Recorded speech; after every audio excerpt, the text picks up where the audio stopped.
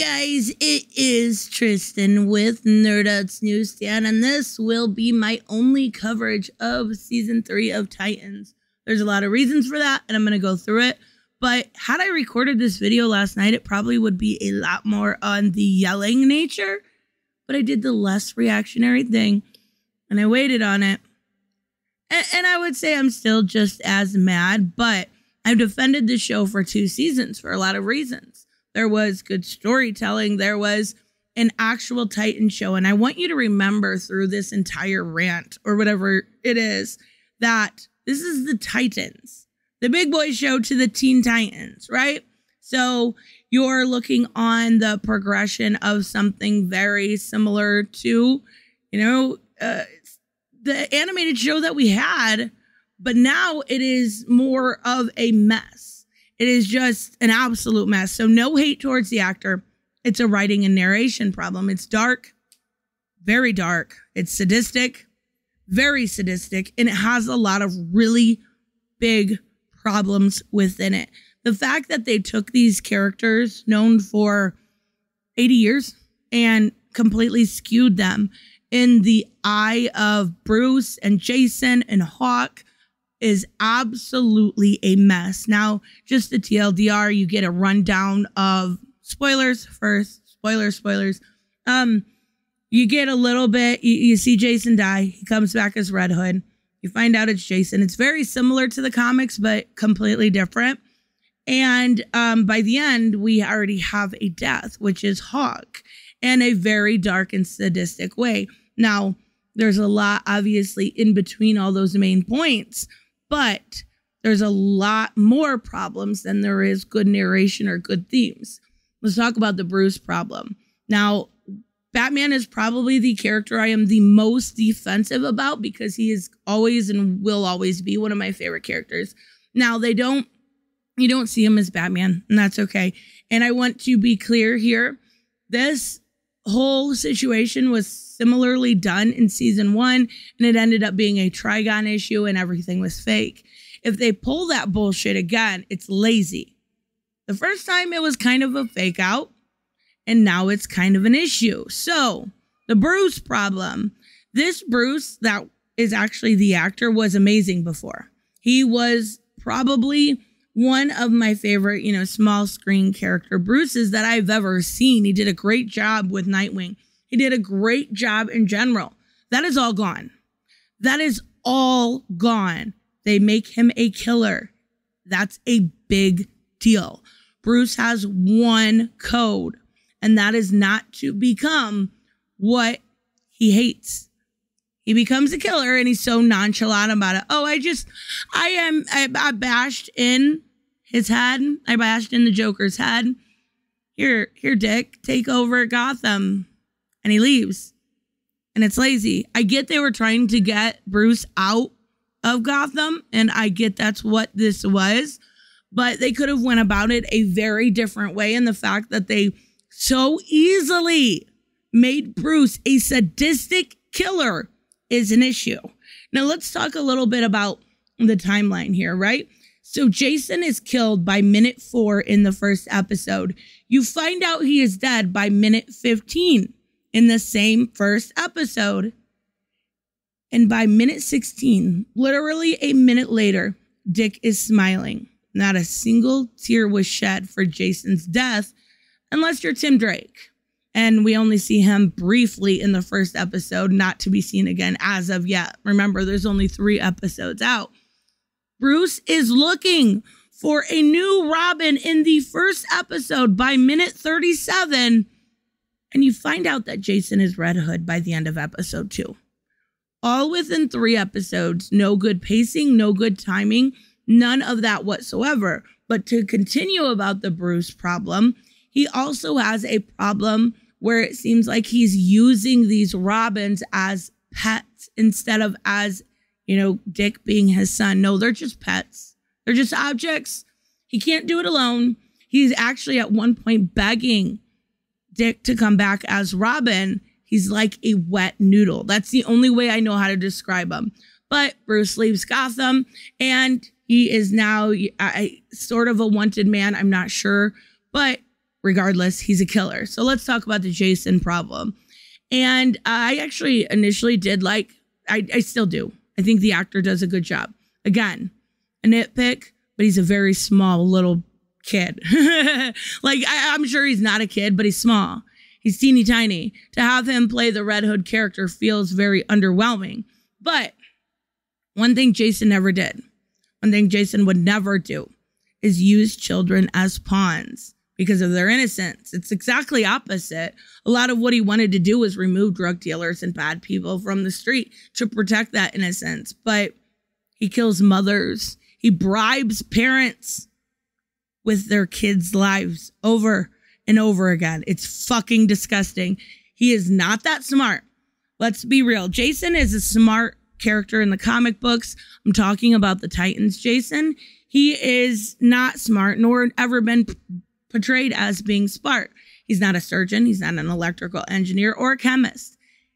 He likely, I'll call it now, likely teamed up with Scarecrow, who, you know, we would never see Jason using a subcutaneous lethal drug bump. That's just not Jason's jig. Nor is he able to do something like use an EKG-dependent bomb placed within Hawk's pectoralis major. It's not Jason's jig. Nor could I see him using the Bird's opening, which was made famous by Henry Edward Berg. How are these things even characterized under somebody like Jason? It is a complete mischaracterization, and it's honestly somebody's trying to have the theme of being witty and smart, and it's not the right character to do that on. Now, Jason in this is absolutely a full-blown psychopath. There is no redemption. None whatsoever. It is the abused becomes the abuser trope. And that is, it can be done well, but in this, it feels tired and it feels played out. There's no redemption. We talked about this with Suicide Squad. It's the Peacekeeper problem all over again. He literally uses children as pawns, has no problem killing single mothers. And he, and not only that, but by the end, he tricks Dawn into killing Dawn into killing Hank. And, yeah, that's not Jason. I'm sorry. It's absolutely not. And there's this whole family theme without a family the entire time. They keep drilling it home about a family without Bruce. Babs is rude in a second. We're going to talk about her in a second. Now, Hawk is dead in Dove's arms. Donna and Raven are in Themyscira. Gar and Connor are ignored. Priorities become skewed when families are at war. And saving Jason should have never been a priority because he's psychopathic. But it's family. Okay. And it's the Titans again. Remember, I said keep that in mind. Except for Gar is sidelined again. He has weird out loud exposition that makes no sense whatsoever. And Connor is sidelined, whereas he was one of the best assets in season 2. Now, Barbara Gordon. She's really in name only. She's jaded. She's hateful. She blames Bruce for everything without any agency whatsoever and tells Bruce he's as crazy as the motherfucking Joker. Maybe from time to time. But that's not Babs. That's just not Babs. Babs is Oracle. Babs keeps the family together. Babs works in between characters like Jason and Bruce to try to get them back together, to try to get them to talk, to try to get them to heal. This Barbara Gordon is commissioner. Now, maybe she's a little more jaded. Maybe she's a little more upset. But the way she treats every single person in the room, especially Bruce, is completely pretentious and demeaning. We also see a lot more violence. And yeah, I said it was dark and sadistic in the beginning, but when you see Nightwing literally break a man's arm when he's already down, it's like kicking someone when they're down, right? Shoving his face into glass and then saying, you know, don't sell drugs. Your arm's broke. Yeah, that. Okay. All right, sure. It's just a bunch of inexcusable narration and themes that don't fit for a Teen Titans show. Now, let's talk about Hawk just for a second. The idea that this character went through so much. We saw him back and forth with Dawn. We saw him almost on the first 3 episodes becoming a bit of a light, a bit of a great character. He knew Jason was playing him time and time again, and he played along anyways. He wanted to save Jason, but it feels really mischaracterized that he would let it go that far. Now, he also said he didn't want to be the reason why the Titans went down, and he absolutely will be. The fact that they didn't even try to dismantle the tech within his chest when Hank was at 60 beats left, which you figure is less than a minute, but they had him on beta blockers. Even so, at 97%, at 98%, all of that is inexcusable. If your failure rate is 1 to 2% and somebody has less than a minute left of life, you try anything, especially when you're Superboy. Like, you don't have to worry about getting blown up. Like, you just don't. Let's talk about the good. I do want to say some good before I get off of here. The score, absolutely awesome. I love the music that they do. Some of the fight sequence, the choreography is great. Krypto, the fact that Krypto stayed by Hank's side when he died was amazing. The idea of Scarecrow, though I do think he's going to end up working with Jason, the idea that he's using weed as a depressant, I really like. I think it's a new take on it, and it works really well. Arkham looks really well, but the shining light in this whole series, oddly enough, is Anna Doip as Starfire. She's a babe. She does great. And she's the only one that seemed to give a shit when Jason died. Now, I do think there's going to be a lot more that happens, but this isn't a Teen Titans show. It's barely a Titans show.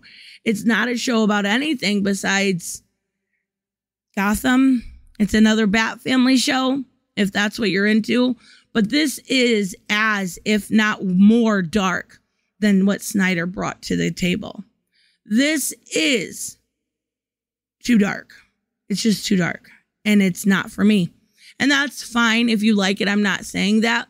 But there's way too many problems within it for me to actually defend ever again. Like, the fact that you made Bruce a killer is when I ducked out.